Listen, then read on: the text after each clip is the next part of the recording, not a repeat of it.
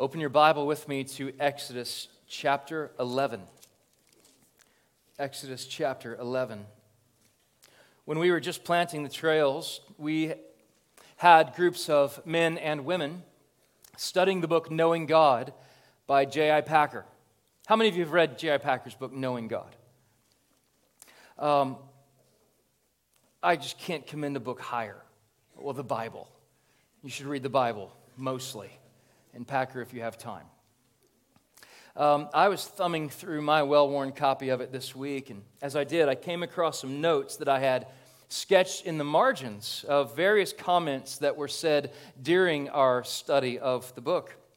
A smile stretched across my face as I found this breadcrumb trail of insights with the names of men who had shared these insights in our study. Mike Lamb, here's what he said. And Ben Wagley, who was just playing drums, I had a comment of something he said that I learned and grew from. I'd like to begin our time by sharing with you something that I think leads right to the central idea of our passage today. Two of the most shaping chapters I have read are both found in this book, Knowing God. Chapter 19 is entitled Sons of God, which talks about the importance of the doctrine of adoption. He begins the chapter asking this question, what is a Christian? And Packer admits the question can be answered many ways, but the richest answer I know is that a Christian is one who has God as Father. So let's just pause right there. A Christian is one who knows God as Father. We understand that all people are made in the image of God, as image bearers of God, but not everyone can say that they are a child of God.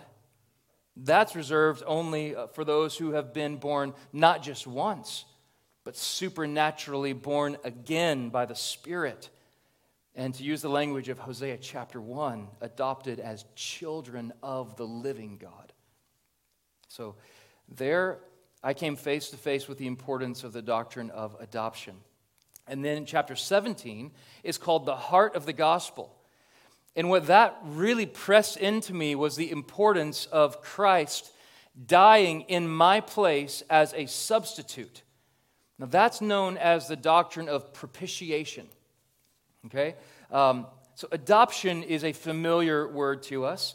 Propitiation may not be to some. And so let me offer this working definition. Propitiation is the satisfaction of God's wrath, His righteous wrath, through His designated offering.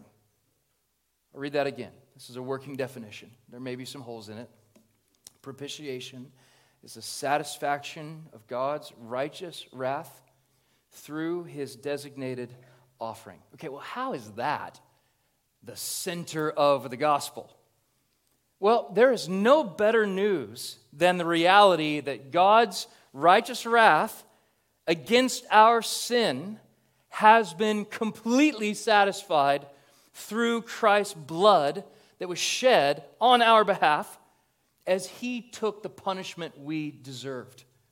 Maybe to use a different phrase, Jesus in my place. So He took what we deserved. We receive what we did not deserve, the righteousness of Christ laid on us. Okay, so then Packer takes those two ideas, adoption, propitiation, and he says if he was going to summarize the whole New Testament through three words, it would be this: adoption through propitiation. I think that's a very helpful little framework. So if you're taking notes, you might want to write that phrase, adoption through propitiation. He said he didn't expect to ever find a richer or more pregnant summary of the gospel than that.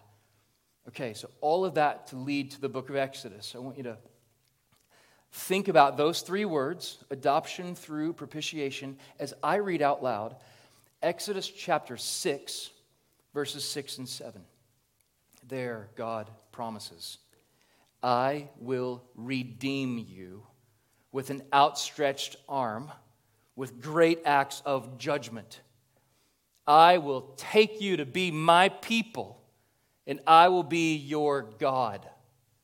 I believe what we find in the book of Exodus is how God has adopted His people to be His people, and He would be our God through propitiation, redeeming them not only from captivity, but through the blood of the Lamb, cleansing them of sin.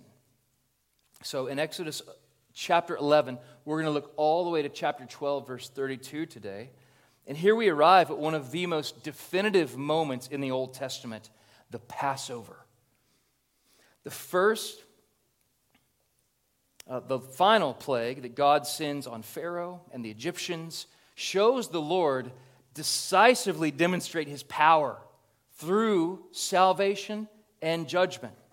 So we're going to witness the Israelites standing by faith and observing God's word, protected under the blood of the Lamb, while Pharaoh and the Egyptians refuse God's word and receive the most severe blow from the Lord's mighty hand. So what significance do we discover in the Passover plague? I think here we have a foretaste of the good news of God's salvation, or to say it a different way, the gospel of the spotless Lamb. Now, we often talk about the gospel in 4 words. God, like big movements, God, man, Christ, and response. And so what I want to do is put on our gospel glasses and look at this text. And here's what I want to outline. First, the purpose and plan of God, we see in chapter 11. Second, the need of all mankind. And there we'll kind of circle our thoughts on chapter 11, verse 7. Third, the blood of the spotless Lamb, chapter 12, verses 1 through 27. And then finally, 2 ways to respond, chapter 12, verses 28 through 32. So let me invite you, if you would, to stand to your feet, and we're going to read chapter 11. Exodus chapter 11. This is God's holy and inerrant word. The Lord said to Moses, "Yet one plague more I will bring upon Pharaoh and upon Egypt. Afterward, he will let you go from here. When he lets you go, he will drive you away completely. Speak now in the hearing of the people, that they ask every man of his neighbor and every woman of her neighbor for silver and gold jewelry." And the Lord gave the people favor in the sight of the Egyptians. Moreover, the man Moses was very great in the land of Egypt, in the sight of Pharaoh's servants, and in the sight of the people. So Moses said, "Thus says the Lord, about midnight I will go out in the midst of Egypt, and every firstborn in the land of Egypt shall die, from the firstborn of Pharaoh who sits on the throne, even to the firstborn of the slave girl who is behind the handmill, and all the firstborn of the cattle. There shall be a great cry throughout all the land of Egypt, such as there has never been, nor ever will be again. But not a dog shall growl against any of the people of Israel, neither man or beast, that you may know that the Lord makes a distinction between Egypt and Israel. And all these your servants shall come down to me and bow down to me, saying, 'Get out, you and all the people who follow you.' And after that I will go out." And he went out from Pharaoh in hot anger. Then the Lord said to Moses, "Pharaoh will not listen to you, that my wonders may be multiplied in the land of Egypt." Moses and Aaron did all the wonders before Pharaoh, and the Lord hardened Pharaoh's heart, and he did not let the people of Israel go out of his land. The grass withers and the flower fades, but the word of our God stands forever. It's true. Would you please be seated? The first truth I want to call our attention to is the purpose and plan of God, which we find in chapter 11. Exodus 11 is a preview of what is to come in this final plague recorded in chapter 12. But as we push off, let's remember what we learned last week about these signs and wonders that God performed in Egypt and what the purpose of them was. Each of the 10 plagues have a specific purpose for God to make himself known to the Israelites, to the Egyptians, to Pharaoh, and ultimately to the ends of the earth. We're a part of this. God's revelation, and we receive it. In chapter 9, verse 14, the Lord summarized what he was doing through these signs. That you may know that there is none like me in all the earth. If we fast forward to chapter 12, verse 12, the Lord gives us even more insight into the purpose of this final plague as he executes judgment on the nation of Egypt. But not only Egypt, but also on their gods. You see, each sign from the Lord shows that he alone is God, and there is none other. Not the worship of the Nile River, or the sun god Ra, or even Pharaoh himself. But like David writes in Psalm 96:5, the gods of the peoples are worthless idols. So his purpose in this final plague is that people would know that he alone is the Lord. And specifically with his people, the purpose there is that as he delivered them, that they would see the great lengths that God goes to in order to set his people free to worship and serve him only. This final plague is unique from the first 9. It has the same purpose in view, but the plan for this Passover plague is different than the rest. From the beginning, we read, I just thought these words were so haunting. One plague more. One plague more. And Pharaoh will let the Israelites go free. In chapter 11, the thick fog that we've been walking through, wondering, how is God going to deliver his people? That thick fog lifts, and we can see clearly exactly what the Lord will do and what he has planned. Moses tells the people and Pharaoh alike what this last plague will entail. At midnight, God will go out in the midst of Egypt. He will go walking, and the firstborn male of every household will be put to death. And from the heights of the king's palace to the lowest servant shack, the firstborn will be killed. And at midnight, there will be a cry of grief sound through the air in a way that the world has never, ever heard. I want you to just notice that Moses isn't happy about this. Moses has compassion for these people. Notice how angry he is at Pharaoh's response. As a result of this final plague, the Egyptians are going to plead with the Israelites, who are their slaves, to leave. Leave as fast as possible. Now, this is not a new plan or a change of plans. God never changes his plans. But before any of the plagues had fallen, the Lord told Moses, back in Exodus chapter 4, verse 22, to tell Pharaoh these words, "Let my son go." That's how God talks about the Israelites, his firstborn son. "Let my son go, that he may serve me. If you refuse to let him go, behold, I will kill your firstborn son." Okay, so we've got to now wrap our often dull, finite minds around the majesty and glory of God's eternal plans and purposes in the next 20 minutes.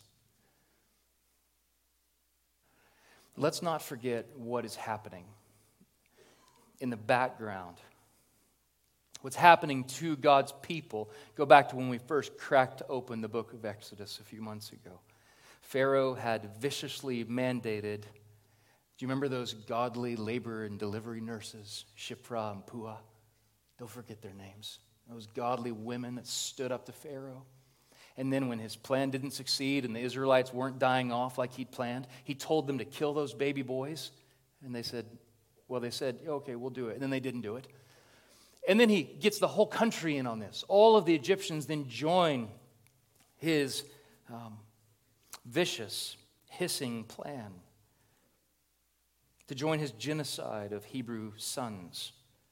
What's happening here is that justice is being demanded from a holy God. A son for a son. God will avenge his people, and he will defend his name. He is the Lord. The sons of God had been slaughtered by the Egyptians, and the children of God cried out to him from their suffering. Do you remember what happened in chapter 2? God heard their cry. God remembered the promise that he had made to his people. God saw them in their suffering, and God knew them as they were, where they were. And now he will answer their cry for help in this final plague. This is God's answer to the prayer of his people under the purposes of his divine will. This is the purpose and plan of God in the Passover, to make himself known and to rescue his people. Okay, so that's the purposes and plan of God. The next truth I want us to note is the need of all mankind. In chapter 11, verse 7, we read that the Lord makes a distinction between Egypt and Israel. And God had made a distinction between his people and theirs. Last week, we noticed in the middle of the fourth plague an interesting development that previews what will eventually coincide at the Red Sea. While the Lord's judgment falls on his enemies, his people are saved by his provision of grace. God told Moses in chapter 8, verse 23, I will put division between my people and your people. Another way to translate that is, I will set, do you remember? Redemption. I will set redemption between my people and your people. Well, we see evidence of this redemption in plagues 5 through 10. As the judgment of God rains down on Egypt, while his people are sheltered from each act. So as the livestock of all the Egyptians grow sick and die, the cows of the Israelites are thriving. As driving hail pounds down upon the crops and bends the trees in two. Moses says that in chapter 9, verse 26, only in the land of Goshen, where the people of Israel were, there was no hail. And then, do you remember in the 9th plague, as a thick blanket of darkness covers all of Egypt, what do you see coming from Goshen? Chapter 10, verse 23. The people of Israel had light where they lived. And so there's already a distinction made between the people of God and not the people of God. But now, more is being asked of God's people. Now, they must actively distinguish themselves from the Egyptians, specifically by marking their homes with blood sprinkled from the door frames. Let's not miss this. Remarkably, the threat of death here, it's totally different than the previous plagues. The threat of death hangs over the Israelites as much as it does the Egyptians. You see that? The threat of death looms large. And while there is a distinction made, neither people are capable of enduring the presence of God without some sort of sacrifice, without some sort of propitiation for their sins. So at midnight, the angel of death is going to walk through Egypt and Goshen as well, where the Israelites are having refuge. And as the Lord goes out into the midst of Egypt, the holiness of God will kill the firstborn son of any and every household that does not have some solution for their sin. You see, that's what's happening. This is about more than just, this is not about ethnicity or culture. This is about God dealing with the problem of sin. And both Egyptian and Israelite had this problem with sin from the moment they were born. It's in their blood to rebel against him, to do things their own way, to do what was right in their own eyes. So there must be some kind of solution for the need of all mankind. And what we see in the Passover plague is that God has provided a way. The remedy for this final plague comes in the third movement, the blood of the spotless lamb chapter 12, verses 1 through 28. Now, in the timeline of this plague, the plot couldn't be more tense right now. What's going to happen as this angel of death sweeps through the land? But Moses just calls a timeout in the midst of this, and he leaves us in suspense. He's in no hurry to tell us God's great story of redemption. And chapter 12 contains a lot of information about two ritual feasts, both the Passover and the Feast of Unleavened Bread. Now, it's been our practice to preach through books of the Bible. And so, in God's kind providence, next week, as we lead up to Thanksgiving, the sermon is called A Thanksgiving Meal, where we're going to look at both of these two feasts that are given to God's people for them to be thankful and to remember what God has done. So today, we're not going to deal with that because we'll look at it next week. Because today, what I want you really at the front of our thoughts is the importance and the significance of the blood of the Lamb. So Moses is a master storyteller. And here he pauses for a purpose. He's telling us of the Passover feast that was to come, but he's also teaching us what happened in real time in Exodus chapter 12. The Lord had commanded the children of Israel to do specific acts during this 10th and final plague in order to escape death. So we learn how each family is commanded to take a spotless lamb that's each 1 year old, and at twilight, each household was to kill that lamb. What I'd like to do is read chapter 12, verses 7 through 13, because nobody tells us better than Moses. Then they shall take some of the blood and put it on the two doorposts and on the lintel of the houses in which they eat it. They shall eat the flesh that night, roasted on fire with unleavened bread, and bitter herbs they shall eat it. Do not eat any of it raw or boiled in water, but roasted, its head with its legs and its inner parts. And you shall let none of it remain until the morning. Anything that remains until the morning you shall burn. In this manner you shall eat it with your belt fastened, your sandals on your feet, and your staff in your hand. And you shall eat it in haste. It is the Lord's Passover. So we'll look at that next week. So now verse 12. For I will pass through the land of Egypt that night, and I will strike all the firstborn in the land of Egypt, both man and beast. And on all the gods of Egypt I will execute judgments. I am the Lord. The blood shall be a sign for you on the houses where you are. And when I see the blood, I will pass over you, and no plague will befall you to destroy you when I strike the land of Egypt. I want to highlight first, as verse 13 says, that this blood shall be a sign for you. That's for the people of God. Now, this blood on the doorpost is a visible sign of their faith, of the faith of the Israelites. It's a sign that they have heard the word of God, they've responded to the word of God with obedience, they've done as God said. And this is a sign also for us to look back on and see their faith and see their obedience. Yet it is also a sign for God. When God sees the blood, He will pass over the house. He will pass over the people in it. He will pass over the sins represented there. How can a holy God pass over the sins of the people?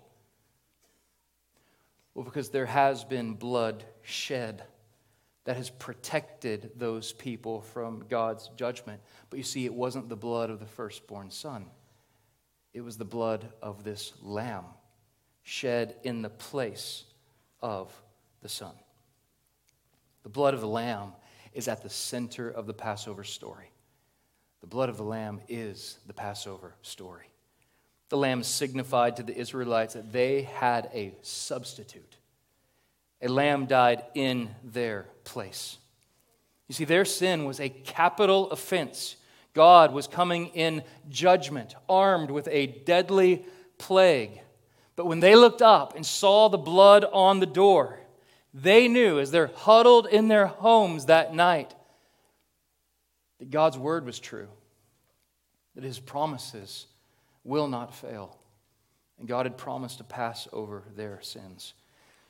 Guys, we cannot find a more clear window from the Old Testament to look through if we want to think about the substitutionary work of Christ as his blood was shed on our behalf. Let's go all the way back to Genesis chapter 3. When Adam and Eve sin, they are kicked out of the garden. They are made aware of their nakedness. And the Lord, out of his kindness and mercy to them, clothes them with the skin of what? An animal. Who killed the animal? God did. Fast forward now to Genesis 22, when Abraham, by faith, walks up that fearful mountain to sacrifice Isaac, his son, as God had commanded him. And as the knife is held in Abram's hand, the angel of the Lord restrains his hand, and the bleating of a lamb is heard. And Abram goes and gets that and sacrifices the lamb instead of his own son. Fast forward then to the Day of Atonement for the people of God every year, where the sins of the people were laid upon the head of a scapegoat, a pure and spotless lamb, that would then transfer all the sins of the people symbolically to this lamb. And now fast forward to what Paul writes in 1 Corinthians 5:7. For Christ, our Passover lamb, has been sacrificed. You see, it was Christ who the whole sins of the world was laid upon. Yours and mine. Our sins laid upon the pure and spotless lamb. And remember, as his cousin John is standing on the banks of the Jordan River, Jesus walks up, and what does John say? Behold, the Lamb of God who takes away the sins of the world. It is Jesus and Jesus alone who has taken away our sin. All of us who are in Christ, your sins completely taken away by Jesus. That's good news. Romans chapter 3, verse 23 says, all have sinned and fallen short of the glory of God. But that's a comma, not a period.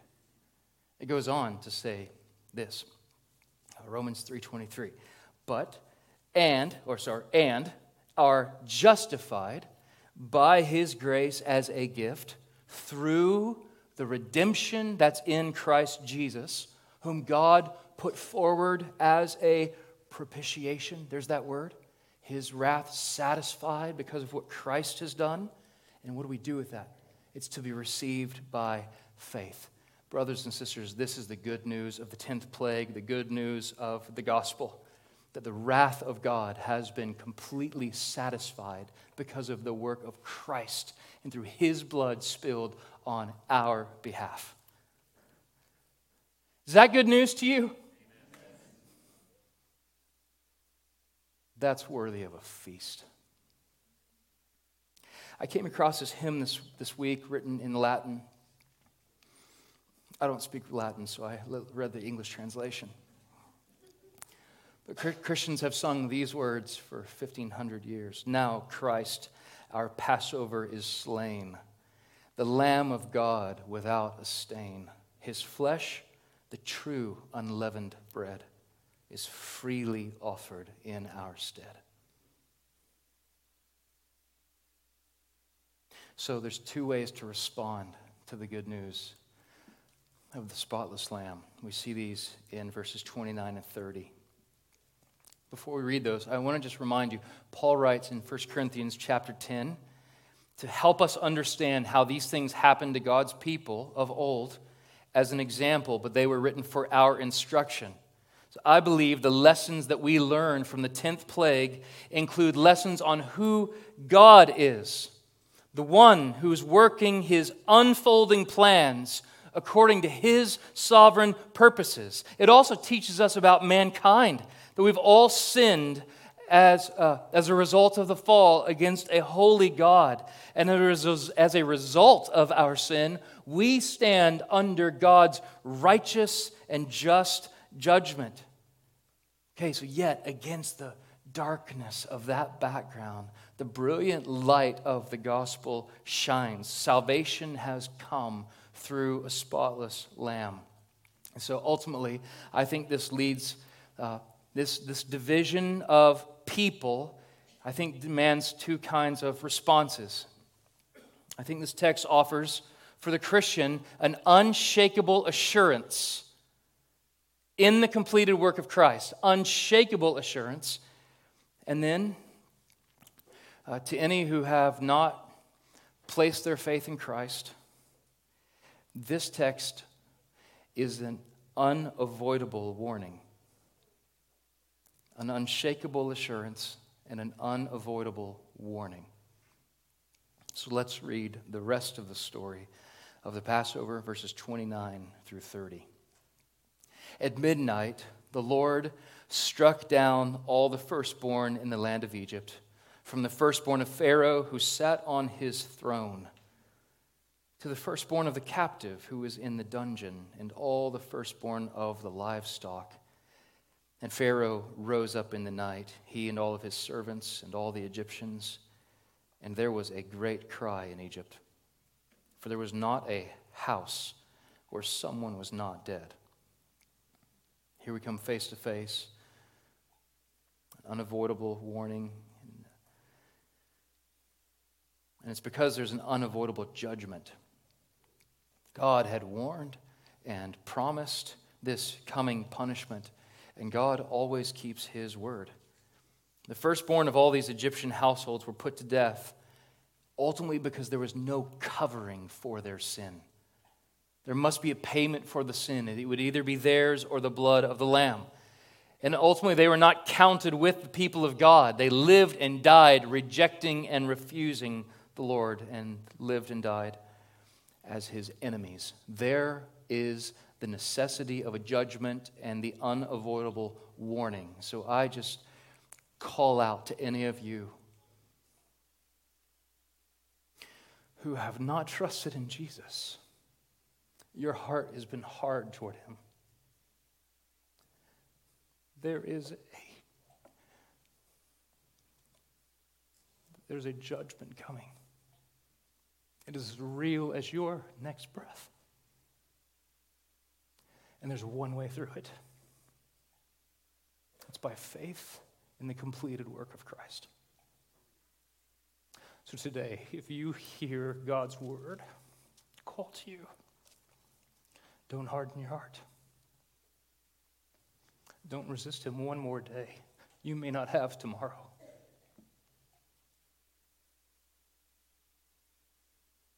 Behold the Lamb of God who takes away the sin of the world.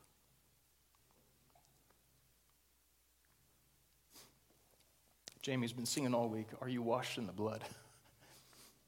Are you? Are you washed in the blood of the Lamb? But judgment's not all we come to. There's a silent witness in this passage. There's no mention of one single death in the homes of God's people. The key to this understanding of faith and assurance, here we're arriving at this unshakable assurance. I don't know if the Israelites had it, but we have it in Christ. We'll get to that in a minute. But I just want you to see how the Israelites heard the word of God, they believed it, and they acted in response to it by faith. 12:27, and the people bowed their heads and worshiped. This is what we saw them do at the end of chapter 4, remember?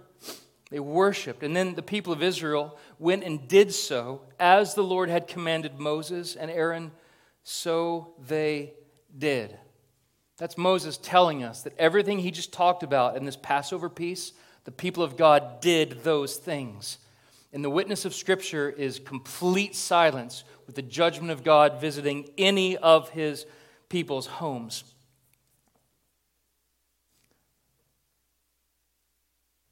Another way to say that is they believed. They believed. They had faith in God's revelation. There are a few men who have impacted my life more than a professor in Chicago named D.A. Carson. One of the most brilliant men that roams the earth. A few years ago, he was at a pastor's conference, and he really was trying to press in the assurance of salvation to those who are gathered. So he imagined this scene on the night of Passover between two Jewish men who had both sacrificed the lamb they were told to in exactly the way they did, had the blood marked on their doorposts. I thought about just showing you the video because Don's so winsome in telling it. But I'll try to give you an overview of what he said. So imagine two Jewish fathers standing outside their homes the night of Passover, and one says to another, "Are you nervous about what's happening tonight?" And the other says, "Nope, not at all. I mean, haven't you slaughtered the lamb and taken the hyssop and put it all over the markings of your door? Haven't you eaten all of the lamb you were supposed to and the bitter herbs? Haven't you done the things that God had commanded you to? Isn't your belt tight and fastened, ready to get out of here? Your bags are packed, you're ready to go. The Lord's doing this tonight." And the first man says, "Well, I've done all those things, but it's really scary. Remember, there were frogs and gnats and flies and blood and hail and dead cows everywhere. We've been through a lot in the last little bit."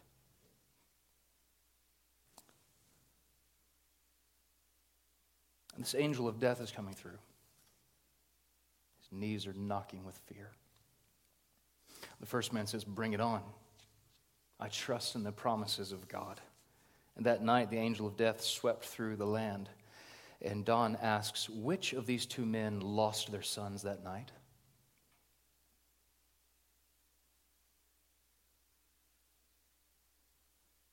Neither. They both believed in the word of God and trusted in the blood to save them. He concludes saying, death doesn't pass over them on the ground of the faith exercised, but on the blood of the Lamb. It's not the intensity of our faith that saves, but the object of our faith that saves. And so let me just pastorally press this into us. If you are a Christian, if you have repented of your sins, your heart has been broken over the ways you have broken God's law and commands, and you have pled with Him for repentance and faith, and you have been born again, there is nothing that you can do to lose your salvation. You have complete assurance to stand before God. Not because of the strength of your faith, but because of the object of your faith. So what is left for us to do? Believe in the blood of the Lamb. Oh, but you don't know the things I've done. Believe in the blood of the Lamb. What about tomorrow? What happens when I wear thin God's grace? Oh, it doesn't. Believe in the blood of the Lamb. That's what we're called to do. That is the good news of the spotless Lamb, that Christ has done it all.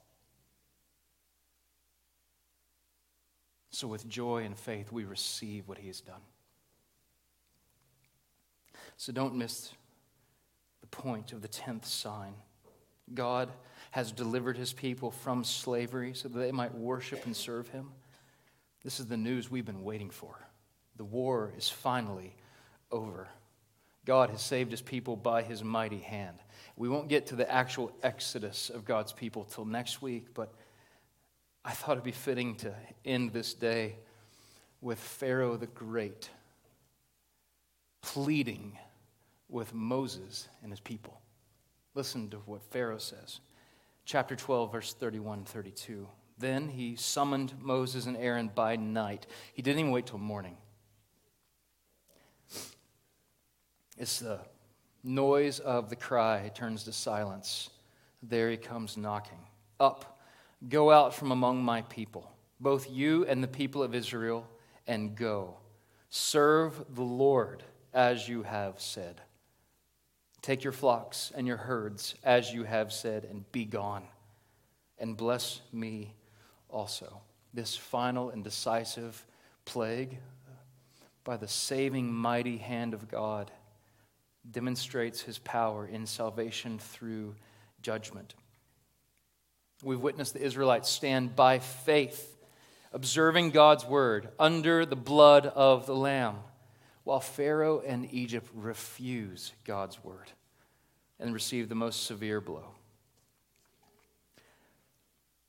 What does the Passover mean to you?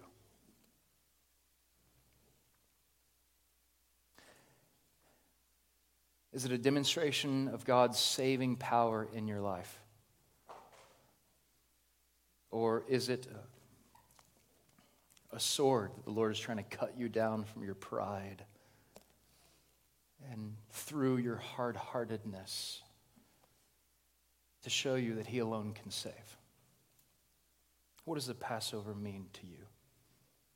I believe here in this account we find two of the most glorious doctrines taught in Scripture: adoption and propitiation, streaming together to bring life and salvation to the people of God. That is the good news of the spotless Lamb. Let's pray. Father, thank you for your word. Thank you for revealing yourself and making yourself known. Thank you for the way that you have given us so great a salvation.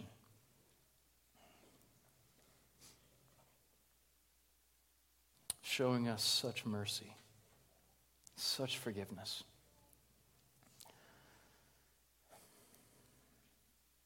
Let us be a remembering people.